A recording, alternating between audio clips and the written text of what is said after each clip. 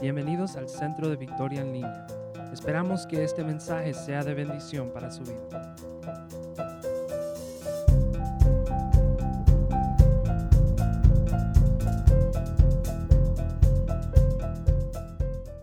Y tengo algunas preguntas para ustedes, ¿verdad? Yo a veces, o por lo regular, no oí el título del mensaje, pero las personas fieles sirven a los demás. Si usted se considera una persona fiel, ¿en qué se considera fiel? Pastor, yo soy fiel viniendo a la iglesia. Ok, es fiel viniendo, pero ¿sirve a los demás? Una cosa es la fidelidad, otra cosa es la lealtad, pero la palabra de Dios dice que las personas fieles sirven a los demás. ¿A quién estoy sirviendo yo? ¿A quiénes sirvo yo? Es una pregunta para que cada uno se haga. ¿Dios le ha dado a usted alguna habilidad, alguna capacidad, algún talento, algún don? Levanten la mano los que creen que Dios le ha dado algún talento, alguna capacidad, ¿verdad? Algunos. ¿Está bien? No hay respuesta mal aquí, ¿ok? Ahora, quizás algunos de los que levantaron la mano la levantaron para que el pastor la viera. Así que lo importante es cómo está usando usted esa habilidad, ese talento, esa capacidad que Dios le ha dado a usted. La ha estado usando para su propio provecho y es lo que nos pasa muchas veces en las iglesias. Yo voy para ser bendecido, enséñeme más para ser bendecido y todo para mí, saque para aquí y dale para acá. Y jalamos y jalamos y jalamos.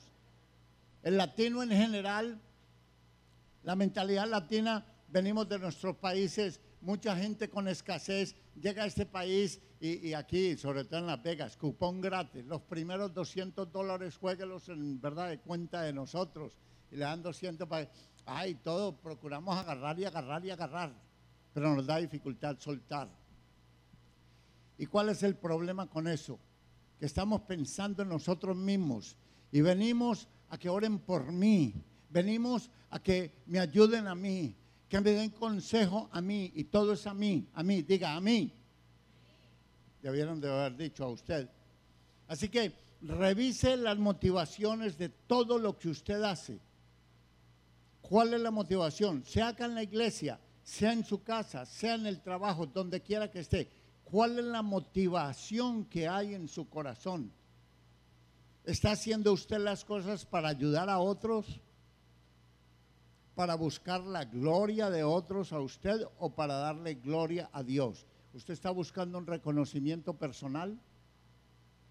¿O usted está buscando que esa persona vea a Dios a través de lo que usted hace, a través de lo que usted dice? Pastor, suena muy bonito, pero lo podemos leer en los 4 evangelios. Todo lo que Cristo Jesús hizo y dijo, nunca fue buscando su propia gloria. Siempre fue buscando darle gloria al Padre Celestial. Y porque Él le dio siempre la gloria al Padre Celestial, después de que pasó todo, Él fue sentado en el trono celestial como Rey de Reyes y Señor de Señores. ¿Quiere usted estar sentado también junto a Él? ¿O quiere nada más vanagloriarse acá? En 1 de Pedro capítulo 4, versículo 10, lo voy a leer de la Nueva Traducción Viviente. Dice, cada uno ponga al servicio de los demás el don que haya recibido, administrando fielmente la gracia de Dios en sus diversas formas. O sea, cada uno de nosotros ha recibido un don de Dios y usted debe administrarlo de tal manera para que Dios sea glorificado de varias maneras diferentes. Todos nosotros no le podemos servir a Dios de la misma manera. Dios le ha dado a usted un don, un talento, una habilidad, una capacidad, una personalidad que es diferente. ¿Para qué? Para llegar a diferentes personas. Dios usa esos talentos para evaluar mi disposición. A ustedes, yo sé que todos queremos estar bien financieramente. Levante la mano el que quiera estar bien financieramente, ¿verdad? Ok. Ahora, si Dios ya nos ha dado todas las cosas de acuerdo a sus riquezas en gloria, ¿por qué a veces estamos pasándola difícilmente? ¿Cuándo Jesús tuvo dificultades económicas? Desde el momento de su nacimiento, Él tuvo abundantes riquezas. ¿Qué hombre ha andado en la tierra con 12 hombres más y tiene que tener un tesorero? Jesús tenía un tesorero. Él nunca pedía ofrenda. Él no pedía diezmo. Mas sin embargo siempre tuvo. ¿Nos hemos puesto a pensar en eso? ¿De dónde sacaba dinero para tanto? Y no eran solamente sus 12 discípulos. Había un grupo de personas que iban sirviéndole a Él porque llegaban a un lugar a ministrar. Alguien tenía que preparar la comida. En algún lugar tenían que dormir. ¿De dónde llegó esa provisión? ¿Se acuerda que Jesús cuando habla de los pajaritos y habla de las flores muy bonitas y los pajaritos no siembran ni comen?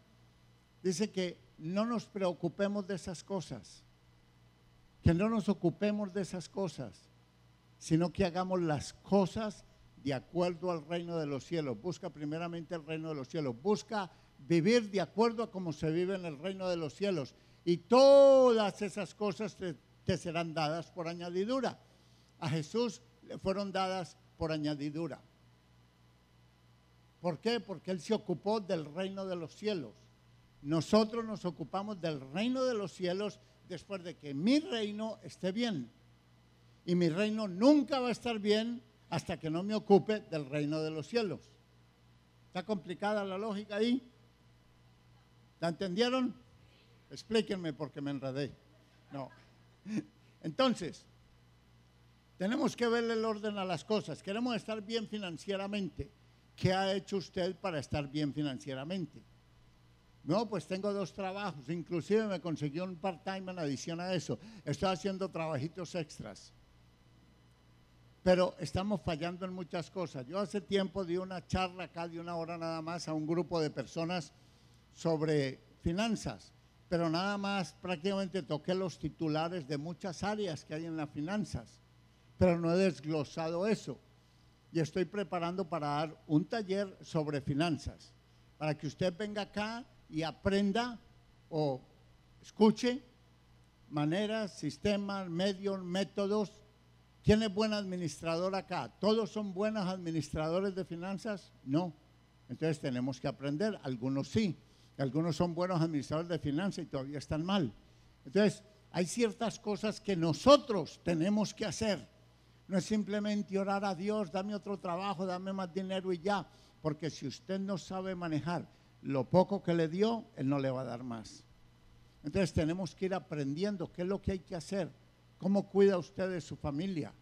Vemos casos constantemente en la televisión, personas que mueren, no tienen con qué enterrar al difunto y aún así lo quieren enviar a su país y son pidiendo aquí y allá cuando hay maneras de remediar eso.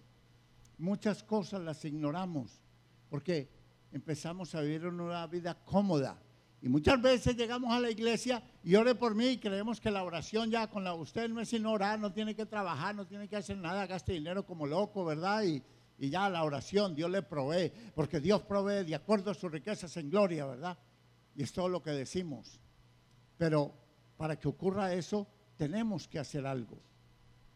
Así que esos dones que Dios nos da, y esto lo estoy metiendo acá de paréntesis, ¿verdad? Porque quiero que vaya pensando, si usted quiere participar en el taller, yo le aseguro que su vida financiera, su vida familiar va a cambiar muchísimo.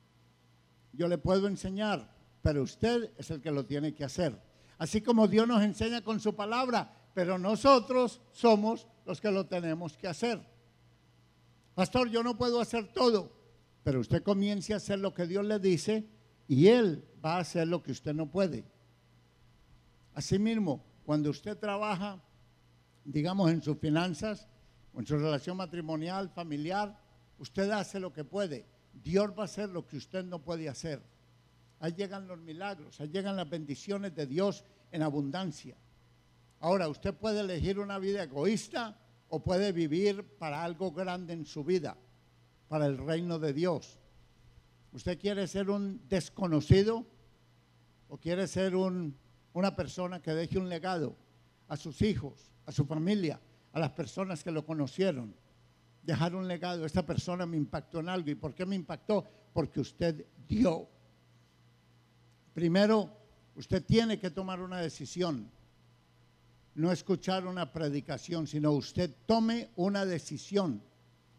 ¿Para quién o para qué va a dedicar su vida de hoy en adelante? Quizás usted no sabe para qué o para quién ha vivido hasta el día de hoy. Porque nos dejamos llevar por los impulsos. Ah, me dijeron que fuera acá, que qué bueno. Ah, que estoy yendo a esta iglesia. Ay, sí, que lea este capítulo. Y son emociones, pero la decisión suya es cuál. ¿Quiere vivir bien o quiere vivir mal? ¿Quiere vivir triste o quiere vivir alegre? Dios mismo dijo, la decisión es suya. Dijo, he puesto delante de ustedes el bien y el mal. Usted elija. Así que si usted está mal, no es culpa de Dios, fue elección suya. ¿Estamos de acuerdo? Después él dijo, les sugiero que escojan lo bueno.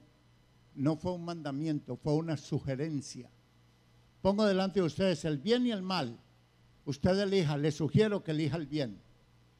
Y si vivimos desgraciadamente, no es culpa de Dios, es la culpa nuestra. Las decisiones son importantes. ¿Qué decisión ha tomado usted? Las personas de fe en Dios, o las personas que tienen la fe puesta en Dios, no viven para sí mismas, viven para Dios. Ellos se han dado cuenta de los dones, los talentos, las habilidades que Dios ha dado, no son para el beneficio propio. Y al final vamos a hablar de unos, o voy a mencionar, y después voy a comenzar a hablar de ellos detalladamente en las próximas, porque todos nosotros tenemos ese don.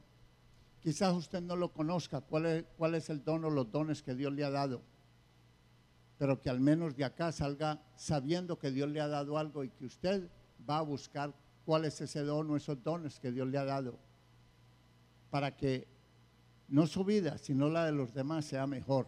¡Wow! Pero si Dios me ha dado dones a mí para que las vidas de ustedes sean mejor, ¿qué va a pasar con el don que le dio a usted y a usted y a ustedes y a ustedes? ¿Van a ser para? Cuando doy, recibo en abundancia o no.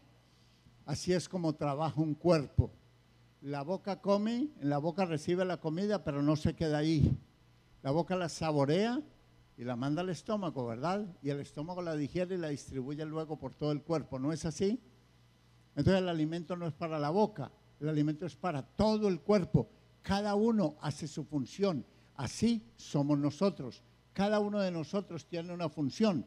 Pero si la boca no agarra el alimento, no toma el alimento por no darle al estómago o a la pierna derecha, ¿qué va a pasar? Hasta la boca misma resulta perjudicada.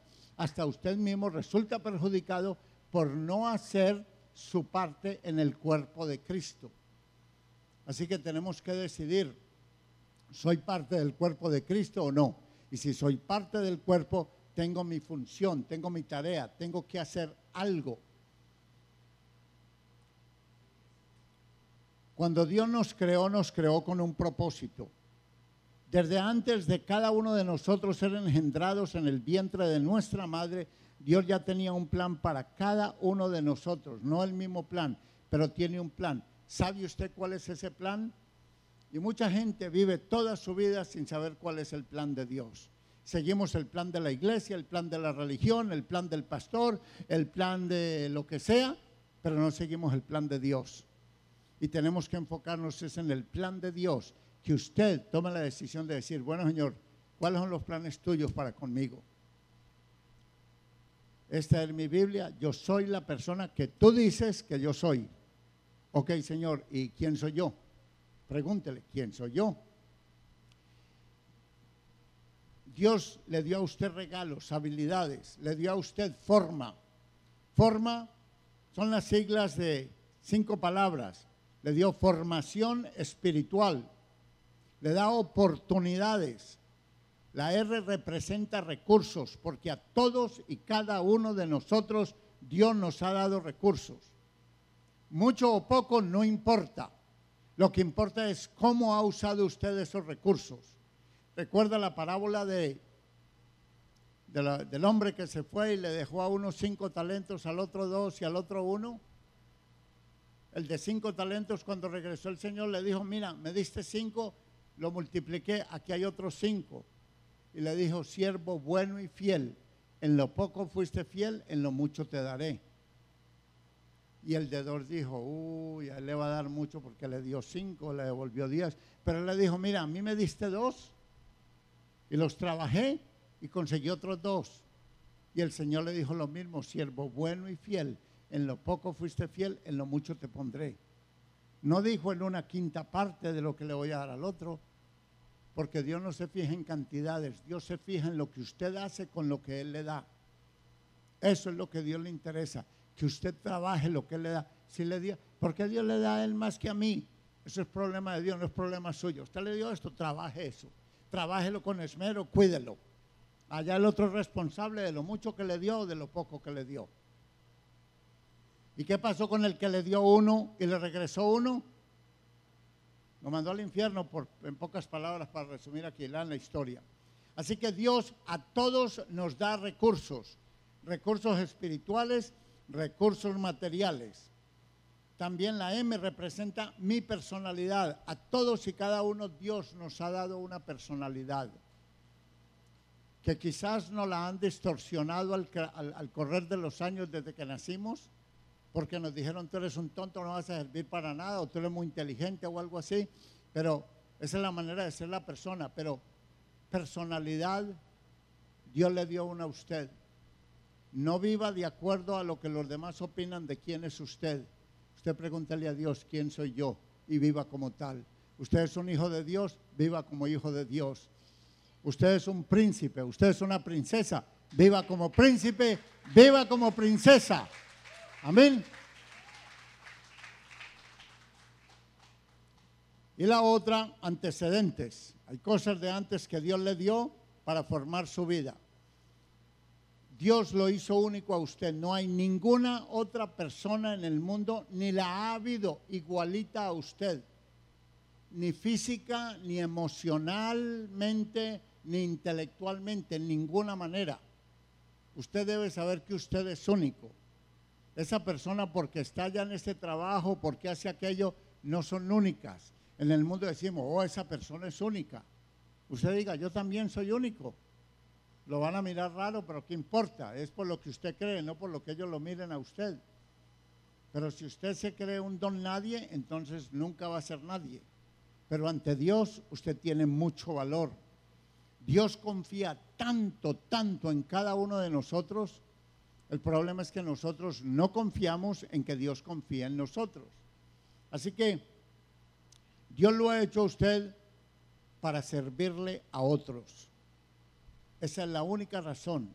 Él envió a su único hijo no para que lo vieran: oh, este es el Hijo de Dios, grande, poderoso, mírenlo ahí. No, Él vino a servirnos a nosotros.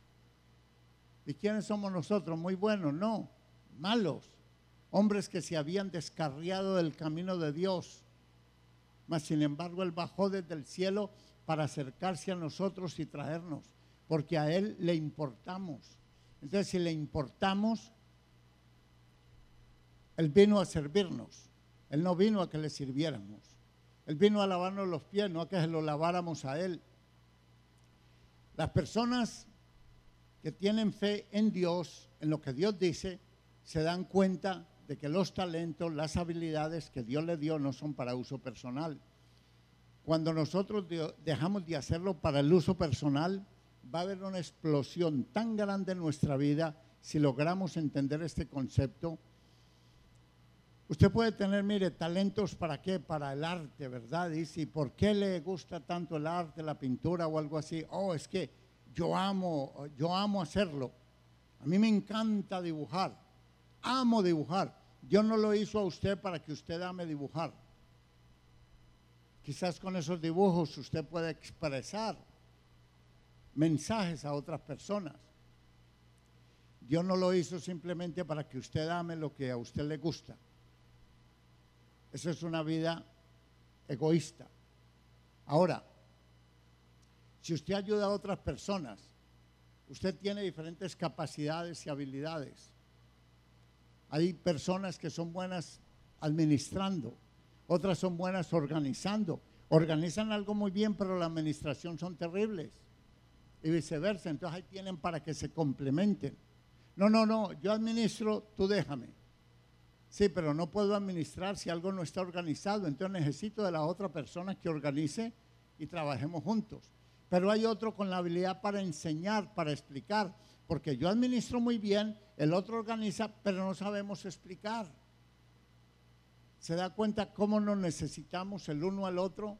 Otros son buenos negociantes, necesitamos este proyecto, necesitamos a alguien que vaya a hablar allá y promueva o lo que sea.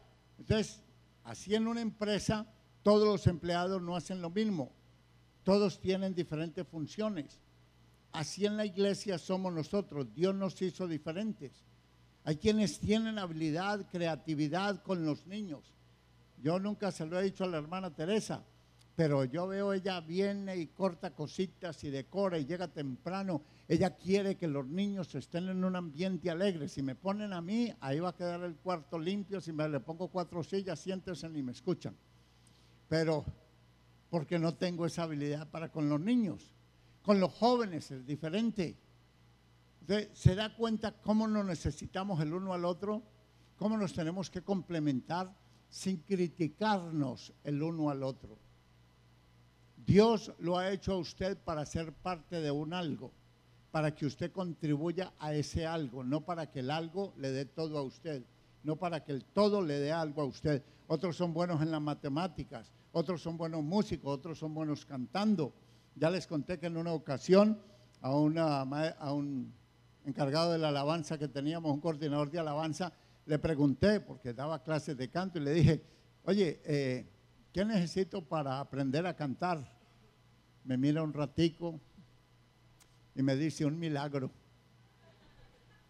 Al menos ya sabía, ya me quedé sabiendo qué es lo que necesito para aprender a cantar. No estoy para ese lado. Ahora, usted, todos y cada uno de nosotros somos administradores. Todos y cada uno de nosotros. Usted debe administrar lo que usted tiene, lo que usted sabe. Algunas veces no sabemos cómo hacerlo, pero entonces le pedimos a alguien que sepa administrar las cosas. Lo que estaba hablando ahora sobre las finanzas. Todos devengamos dinero. Usted diezma, usted da ofrenda. Pastor, no me alcanza. Atrasado acá, pastor aquí, pastor allá. Algo está fallando y necesitamos tapar esos huequitos por donde se nos está yendo lo que Dios nos ha dado.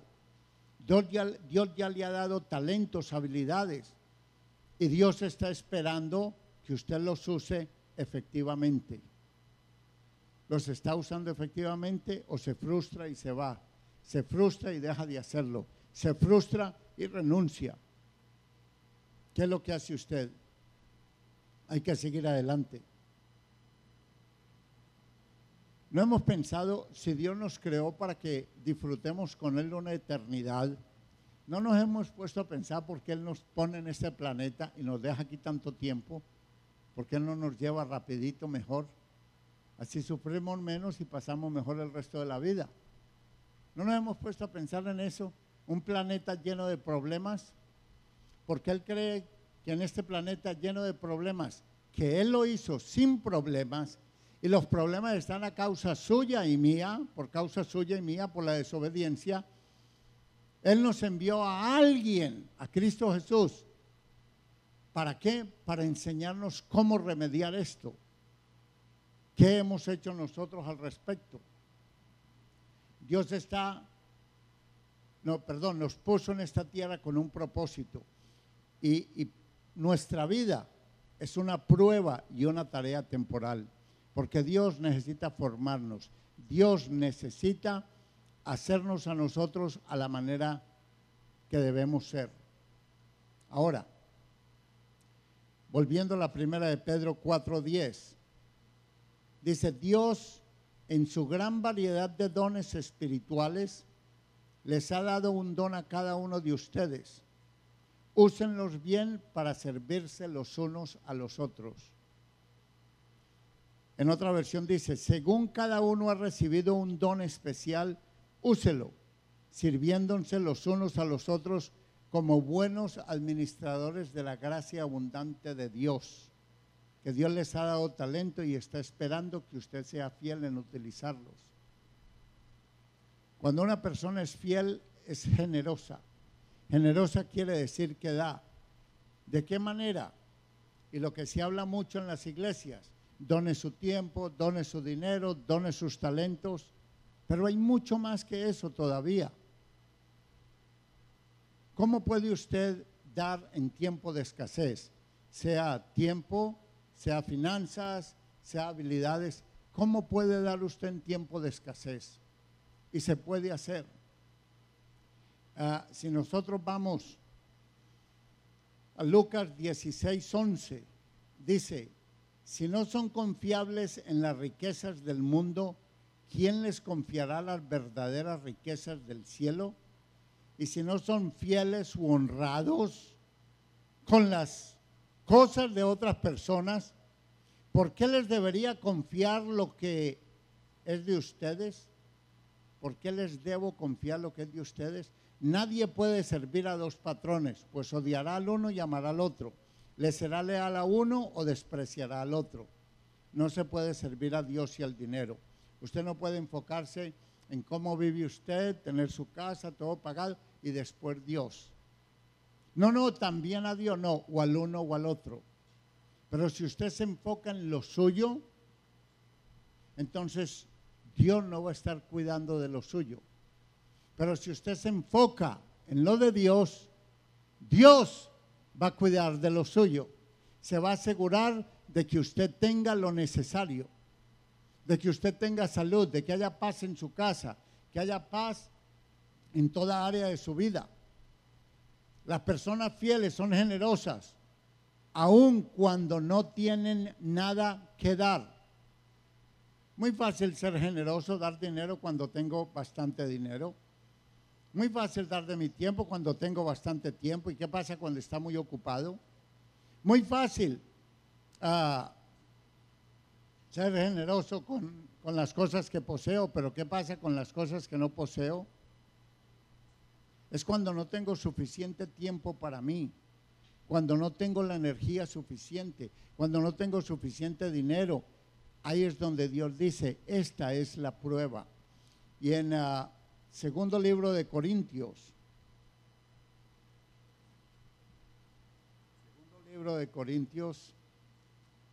por aquí me estaba encontrando con otra escritura buena. Capítulo 8, observen lo que dice, y está hablando acerca de ser generoso. Preste atención, para ser generoso usted no tiene que tener. Hello, para usted dar no tiene que tener. Dice, ahora hermanos, deseamos, le está escribiendo a los Corintios, deseamos hacerles saber la gracia de Dios que ha sido dada en las iglesias de Macedonia. Pues en medio de una gran prueba de aflicción abundó su gozo. ¿Cuándo abundó el gozo? Cuando no había gozo, cuando había aflicción. Y su profunda pobreza sobreabundó en la riqueza. Oiga, ¿cómo va a sobreabundar en la riqueza cuando hay pobreza? Hello, versículo 3. Porque yo testifico que según sus posibilidades y aún más allá de sus posibilidades, dieron de su propia voluntad, suplicándonos con muchos ruegos el privilegio de participar en el sostenimiento de los santos. En pocas palabras, queremos ayudar a los hermanos en Jerusalén que la están pasando difícil debido a la persecución que hay allá. Están mal financieramente. Por favor, déjenos ayudar. Y estaban, ¿qué? En tremenda pobreza. Ahora, ¿y porque dieron? Hay otra parte por ahí donde dicen, y Dios suplirá en abundancia de acuerdo a sus riquezas en gloria. ¿A quién? Al que da, no al que necesita. Dios le da al que da, Dios no le da al que necesita. Nosotros somos quienes le damos al necesitado y Dios nos da. Dios nos da el pan para comer y la semilla para sembrar. Y si Dios me da el pan para comer, ¿por qué no dar de la semilla que Él me da? ¿Se da cuenta del egoísmo en que vivimos muchas veces? Es que no tengo, es que no me va a alcanzar. Y vivimos en medio de ese tipo de tragedias, entre comillas. Mire el ejemplo claro que se ha enseñado muchas veces. Creo que aquí me lo van a entender mejor. Porque todas las pruebas que pasamos, las etapas difíciles, son pruebas para Dios moldear nuestro corazón y hacerlo como el corazón de Él. Si vamos a Malaquías capítulo 3. Hay alguien quienes se ríen conmigo porque no me gusta tratar mucho ese versículo aquí, por lo mal que se ha enseñado de acuerdo al entendimiento que yo tengo como lo he escuchado. Pero mire lo que dice: traigan íntegro, en la Nueva Versión Internacional, Malaquías 3:10, ojalá abran su Biblia, traigan íntegro el diezmo, o sea, todo el diezmo, para los fondos del templo, y así habrá alimento en mi casa. Pruébenme en esto y vean si abro las compuertas del cielo y derramo sobre ustedes bendición hasta que sobreabunde. ¿Qué quiere decir pruébenme en esto? Traiga el diezmo y pruébenme en esto si no abro las ventanas de los cielos. Humanamente entendemos que yo le traigo, ahora a ver si las abres. A ver si va a abrir las compuertas. Ya le traje, a ver si las abre. No es lo que dice. Él dice, traiga el diezmo y pruébenme en esto. Pruébenme en que me van a traer el diezmo, pase lo que pase. Haya o no haya mucho o haya poco, pruébenme. Y por eso muchas personas cuando empiezan a diezmar, de pronto empieza aquí, escasea y entonces le llega el pánico y entonces dejan de diezmar. O sea, no le están probando a Dios. Lo que hay que tomar es una decisión. Dios, tú dices eso, yo te creo a ti, al pastor no, pero a ti sí te creo. Entonces voy a diezmar. Y resulta que a las 2 semanas le quitan 5 horas de trabajo. Después le quitan otras 5. Y entonces sus finanzas, el presupuesto que usted tiene para el mandado, la comida, para la renta, para el gas, le llegó más alto el bill de la luz. Y entonces, ¿usted qué hace? Pues ya con lo que le está llegando no le alcanza para cubrir porque usted vivía cheque a cheque, ¿verdad? Lógico, al diezmar, humanamente es menos dinero. Pero Dios dice, pruébeme. Y usted dice, bueno, Señor, esta semana no recibí 400, no gané 400, gané 350, aquí están los 35. O sea, gané 50 menos y 35. Y ¿sabe una cosa? Cuando usted es fiel, cuando usted le prueba a Dios que lo hace, no importa lo que pase, ahí es donde Dios abre las compuertas de los cielos.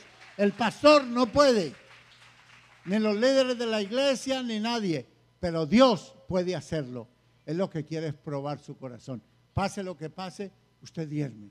Diga, Señor, no voy a volver aquí a tu casa con las manos vacías, aunque sea 10 centavos voy a traer, pero hágase el propósito. Entonces no lo haga porque tiene mucho o tiene poco, hágalo porque usted honra a Dios. La manera de aprender a honrar a Dios es diezmando, ya lo hemos visto, ¿verdad? Entonces se da cuenta que es en lo que Dios dice, pruébenme. Y hay 5 principios muy importantes que voy a mostrarles rápidamente. Número 1, Dios siempre le da a las personas generosas. Dios al tacaño no le da, siempre. Porque Dios quiere, porque Dios quiere que yo sea generoso. Porque Él quiere que yo sea como Él. Todo le pertenece a Él y lo puso en nuestras manos, ¿o no? Usted quiere ser como Cristo. Cristo Jesús fue generoso. Cristo Jesús le ayuda. Hermanos, ¿qué tal de que ustedes llegaran a un lugar, verdad? Quizás se van de vacaciones allá a su tierra, ¿verdad? Y hace falta comida y no trajeron suficiente comida y llegaron más invitados a la reunión, a la fiesta, lo que sea. Y usted ora, Señor, gracias te damos. Y usted ora y alcanza la comida para todos. Nosotros por la época de Acción de Gracias hacemos cena de Acción de Gracias y le decimos a todos que inviten a cuanto quieran invitar. Nunca sabemos cuántos van a venir. Y en una ocasión, cuando éramos alrededor de unos 180, 200 personas, llegaron más de 600 personas. Y no hubo que salir a comprar un pollo y todo el mundo comió hasta quedar satisfecho. ¿Por qué? Porque el propósito era divertirnos, invitar gente que conozcan al Señor, que vengan al ambiente de la iglesia, que no somos religiosos, nada de eso, sino somos personas normales que amamos a Dios. Y yo siempre me acuerdo de eso, para más de 600 y pico de personas. Y nunca hay personas que han salido de acá y están en otras iglesias y han hecho el comentario, ¿por qué en el centro de Victoria nunca falta comida? Y cuando ellos hacen por allá sus, ¿verdad?, las reuniones de traje, siempre les falta comida. Hay que mandar por pizzas o por pollo loco. A nosotros nunca nos falta, gracias a Dios. ¿Por qué? Eso es indicación de algo. Segundo, obedecer a la visión de Dios trae la provisión. Cuando usted se enfoca en su propia visión, usted ve a ver cómo se las arregla para financiarla. Pero si usted está haciendo lo que Dios le dice que haga, Dios le va a proveer las finanzas. Y estoy hablando de visión no solamente acá en la iglesia, en su casa. Usted debe tener una visión para su casa, para su familia. Y siga la visión de Dios para su familia y Dios le va a dar la provisión. Los cristianos no tenemos que estar buscando 2, 3 trabajos extras, a ver cómo me las ingenio aquí y allá. Dios es su proveedor, si usted hace lo que Dios le ha mandado hacer. Así que si Él le da la visión y usted la sigue, Él le va a dar la provisión. Tercero, cuando yo hago todo lo que Él dice que haga, entonces Él va a hacer lo que yo no puedo hacer. Lo repito, cuando yo hago todo lo que Él me dice que haga, Él va a hacer lo que yo no puedo hacer. Ahí es donde vienen los milagros. Señor, hasta aquí llegué, esto es todo lo que yo puedo hacer. El resto le toca a Él. ¿No han escuchado unos versículos, no los han leído, que dicen, nada es imposible para los que creen en Dios? Usted haga lo posible, Dios hace lo imposible. Pero nosotros decimos, bueno, sí, yo puedo hacer hasta aquí, pero ¿y qué voy a hacer de ahí en adelante? Usted no se preocupe, usted asegúrese de llegar hasta donde puede. De ahí en adelante Dios le va a abrir camino, Dios le va a dar la provisión, Dios le va a suplir de alguna manera. Al dar lo que usted tiene, Dios completa y multiplica lo que usted no tiene. Cuando usted da lo que tiene, Dios le va a multiplicar y le va a dar aún más. Cuarto, cuando tengo una necesidad, ¿qué es lo que debo hacer? Ir a pedir. Necesito $100, entonces, ¿qué es lo que hacemos? Vamos y pedimos. No, cuando usted tenga una necesidad, no vaya a pedir, usted siembre. Usted diga, Señor, ¿quién necesita?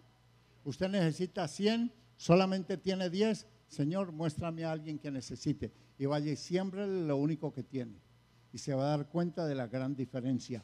Eso es obrar, no humanamente, sino espiritualmente. ¿Por qué? Porque son principios de Dios. Y los principios de Dios siempre, siempre se cumplen. Los nuestros no se cumplen. Porque si usted lo hace a la manera humana, usted va a decir, olvídate, necesito 90 más. Usted siembra esos 10 y le van a llegar. Años atrás, mi esposa y yo necesitábamos pagarle a una persona como $4,000 y teníamos 400. ¿Y cómo iban a llegar? No sabíamos.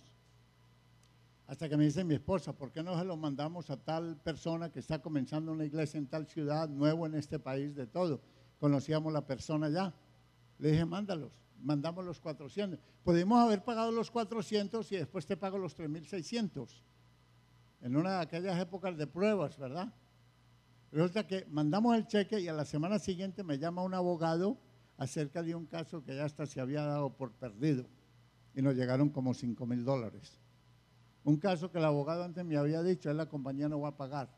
Dios abre puertas, manda dinero de lugares menos esperados. Dios hace cosas, gracias. Dios hace cosas maravillosas. Pero eso lo hacemos cuando tenemos fe en lo que Él dice, cuando hacemos lo que Él dice, cuando vivimos bajo sus principios. Ahora, Si usted, por ejemplo, no tiene trabajo, ¿qué hace? Va y consigue un trabajo. Pero usted no tiene dinero para la gasolina, entonces no puede conseguir trabajo. No, usted tiene que pasar un periodo de prueba. Quizás tenga que caminar hasta el trabajo. Quizás tenga que pedirle a alguien si le puede dar el ride. Quizás el bus, porque el carro no le puede echar gasolina porque no tiene. Pero esas primeras 2, 3 semanas usted va a caminar, lo que sea, porque sabe que viene un cheque. Y ya con eso le va a poder echar gasolina a su carro o no. Entonces todo al principio cuesta. Son las cosas que tenemos que hacer. Y a veces los cristianos nos acomodamos a que con oración se resuelve todo. Les digo un secreto. La oración sirve solamente para una cosa, para cambiarlo a usted.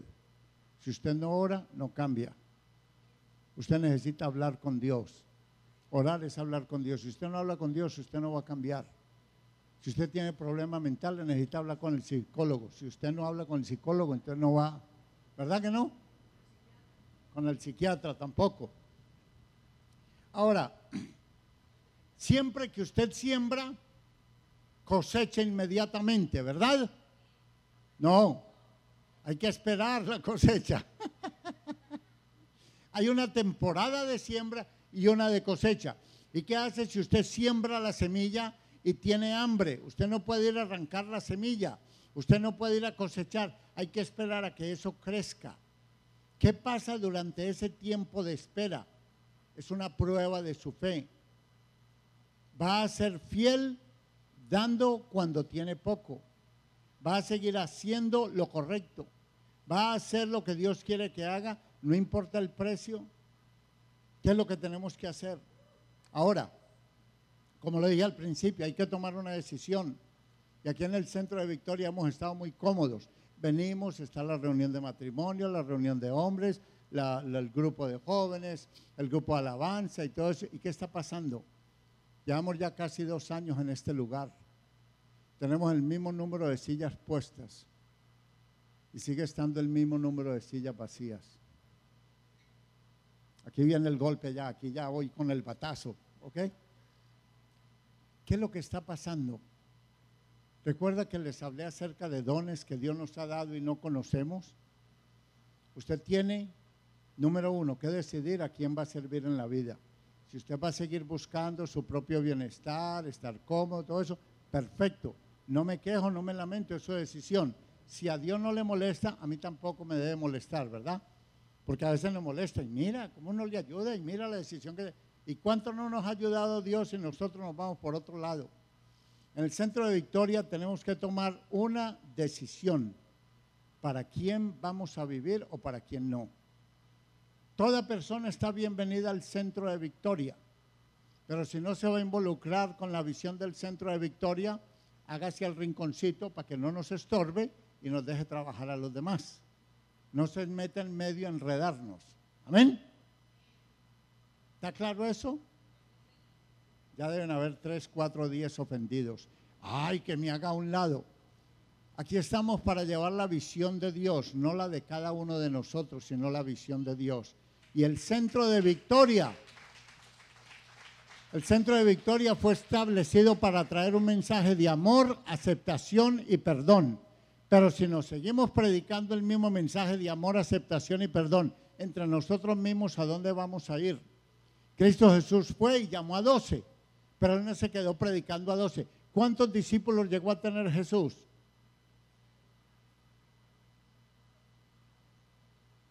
Hello, hay que leer la Biblia, les voy a poner de tarea, lo encuentran en uno de los libros de Corintios, como por el capítulo 15. Después de que resucitó, se le apareció no a seguidores, sino a discípulos, a más de 500 discípulos a la vez. Nosotros sabemos de los 12, otros estaban pensando en el aposento alto, habían 120, otros que lo dejaron, esos ya no eran discípulos. ¿Se da cuenta?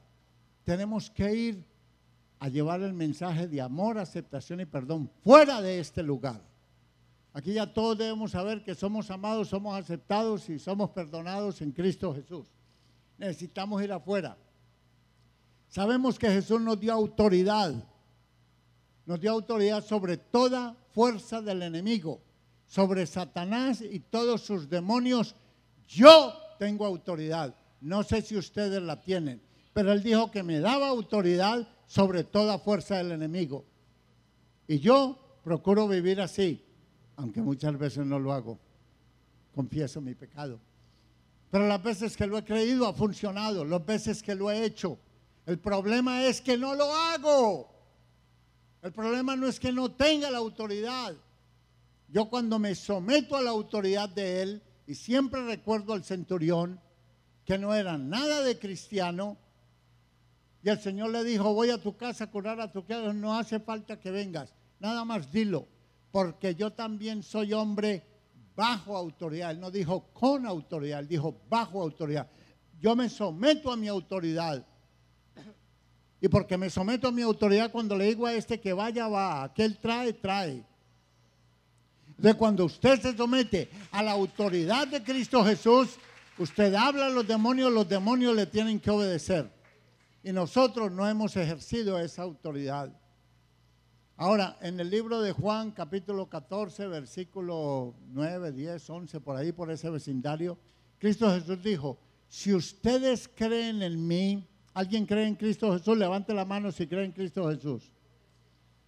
Si usted cree en Cristo Jesús, las obras que yo hago, ustedes también las pueden hacer, y aún mayores. ¿Alguien cree eso? ¿Sí? ¿Qué hizo Jesús? ¿Resucitó muertos? ¿Cuántos ha resucitado usted? ¿Paró la tempestad? ¿Cuántas tempestades ha parado usted? ¿Sanó los enfermos? ¿Cuántos enfermos ha sanado usted?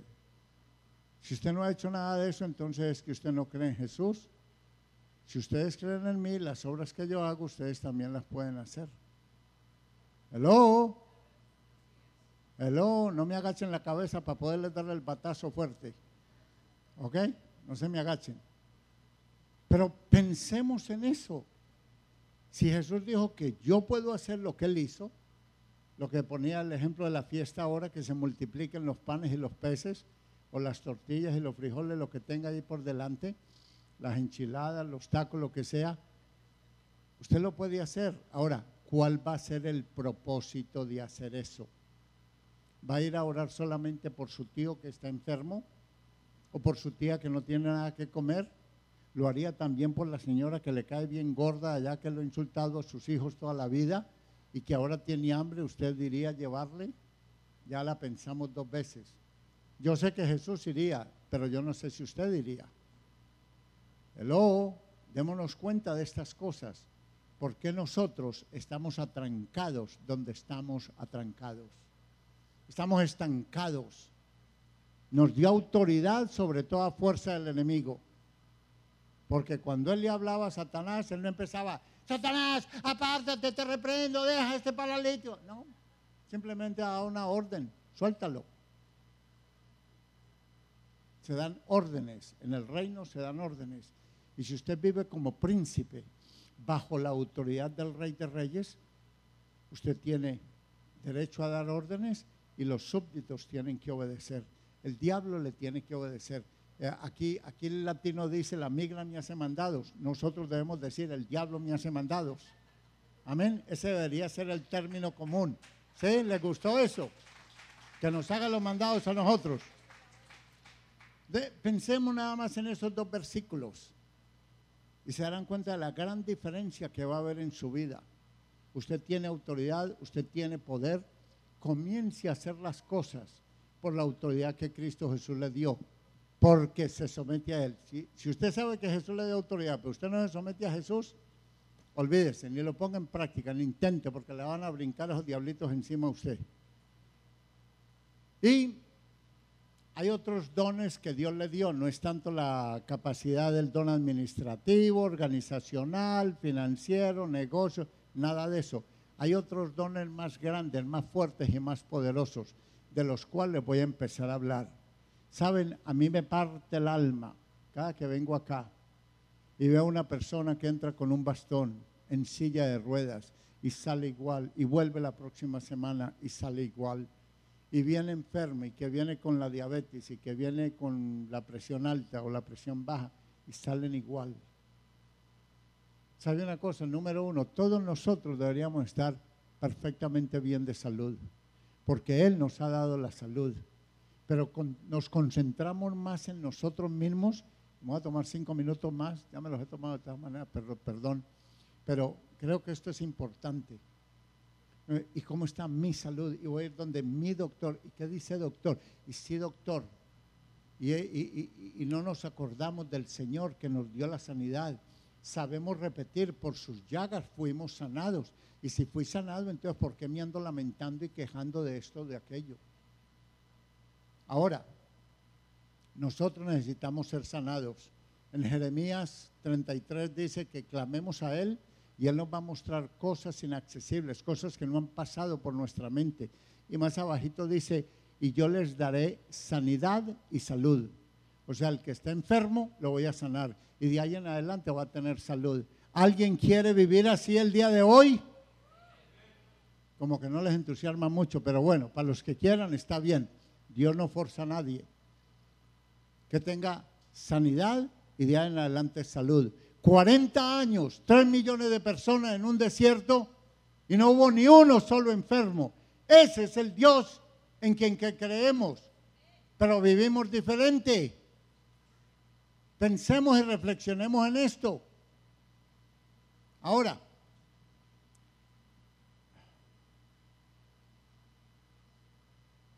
la gente, todas estas sillas deben estar vacías, tenemos más sillas por allá, podemos ordenar más sillas, podemos tener más servicios. ¿Por qué? Porque la gente va a venir acá y cuando venga va a ser sanada, va a ser liberada. En medio de la alabanza, quizás ni haya que orar por ellos. ¿Por qué? Porque acá honramos a Dios, honramos haciendo lo que Él nos dice, buscando agradarlo a Él, no buscando agradarnos a nosotros mismos. Esa es la gran diferencia. Hemos oído, ¿verdad?, que en aquella iglesia, que en la otra, que aquí, que allá pasan esto y aquello. ¿Y dónde estamos nosotros? ¿Qué ha hecho? Yo he estado compartiendo con un grupo de personas acerca de los dones del Espíritu Santo. Y Pablo dice, no quiero que ignoren acerca de los dones del Espíritu Santo. Y ustedes no lo ignoran porque ya los han leído, pero no sirven para qué son, cuándo son o cómo funcionan. O quizás algunos sí. Pero entonces lo que voy a cubrir en adelante, porque quiero que abran ahora mismo en la Primera de Corintios, capítulo 12.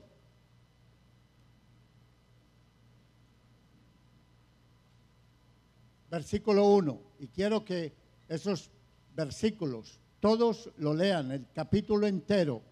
Usted quiere ser usado por Dios, usted quiere ver el poder de Dios a través de su vida. La decisión es suya, no es mía. Yo le puedo mostrar el camino, usted lo camina o se queda parado. En cuanto a los dones espirituales, no quiero, hermanos, que sean ignorantes, ¿ok? Cuando éramos paganos se nos llevaba por donde queríamos, pero dice en el versículo 5, en el 4 dice, hay diversidad de dones, pero el Espíritu es el mismo. Versículo 6, y hay diversidad de operaciones, pero es el mismo Dios el que hace todas las cosas en todos. Ojo, 7. Pero a cada uno le es dada la manifestación del Espíritu para el bien común. ¿Qué leí? Pero a cada pastor le es dada la manifestación del Espíritu. ¿A quién? ¿Y quién es cada uno? Cada uno de ustedes. Entonces, me están diciendo que a cada uno de ustedes les dada la manifestación del Espíritu y quizás ni lo sabía usted, pero ya lo puede saber. Ya puede decir, Dios, me has dado la manifestación del Espíritu para mi propio bien. Amén. No, para el bien común. Esa manifestación del Espíritu no es para su bien, es para el bien de los demás. La manifestación del Espíritu que Dios me da a mí es para el bien de ustedes, no para el bien mío. Pastor, y entonces usted, la manifestación del Espíritu que Dios da a ustedes, yo soy parte del bien común, ¿o no? ¿Se da cuenta lo que dije al principio? Dice, a uno les da la palabra de sabiduría. Pastor, ¿y qué es eso? Palabra de conocimiento. a otro fe, a otro dones de sanidad, a otros dones de milagros, a otro profecía, discernimiento de espíritu, a otro diversas clases de lenguas, a otra interpretación de lenguas. ¿Sí ven? Dios ha dado a cada uno dones. ¿Qué don de estos le ha dado a usted? ¿O qué dones? Porque esto lo hace, sigamos leyendo, en el 11, pero todas estas cosas las hace uno, el pastor. No, el Espíritu Santo, no las hace usted, distribuyendo individualmente a cada uno según la voluntad de Él. El Espíritu Santo, según la voluntad de Él, le da a usted este don o este o estos. Y a veces pueden ser 1, 2, 3 dones, o depende de la situación. Usted no funciona en este don, pero de acuerdo a la situación, el Espíritu Santo quiere manifestar la gloria de Dios a través de usted. Pero para eso necesitamos saber qué son y para qué son y por qué son. Así que, pueblo, les quiero decir algo. Hemos estado muy cómodos, pero hay que cambiar. Si Dios nos ha dado estas cosas para el bien de todos, ¿por qué no aprovecharlas? Si aquí hay una despensa es para que todos puedan venir a agarrar comida y ustedes están en casa muriéndose de hambre, ¿estaría bien? Vendríamos, es para el bien común, ¿o no? Entonces, todo esto es para el bien común.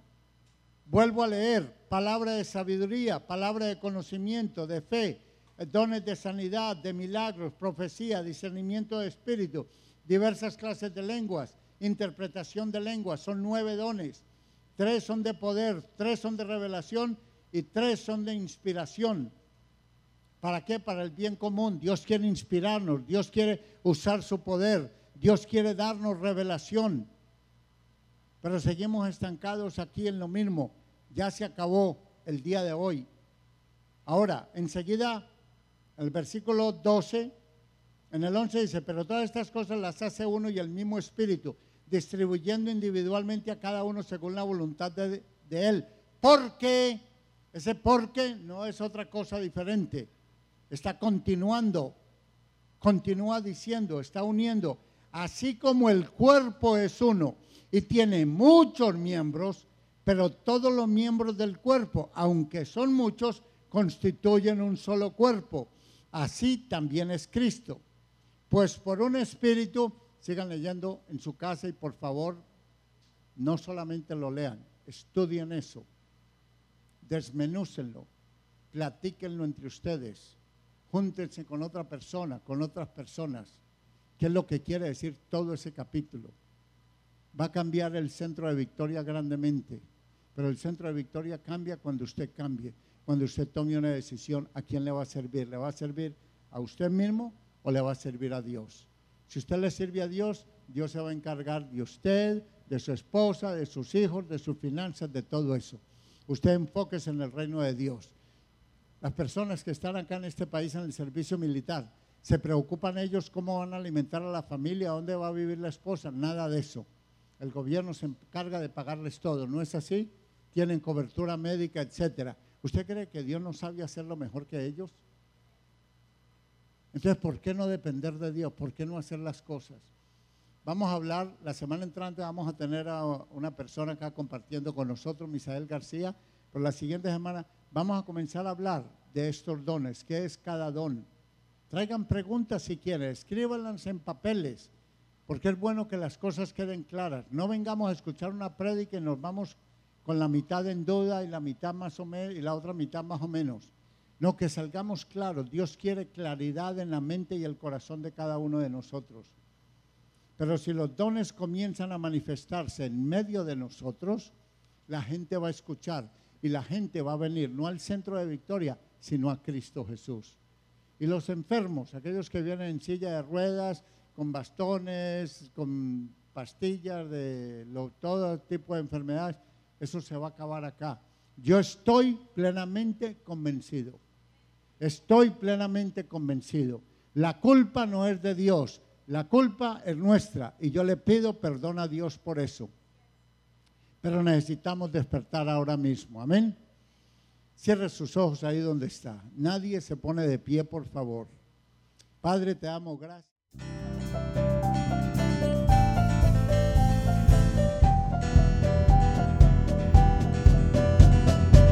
Este ha sido otro mensaje traído a usted por el Centro de Victoria, a donde creemos en el desarrollar el carácter de Cristo en cada persona. Muchas gracias.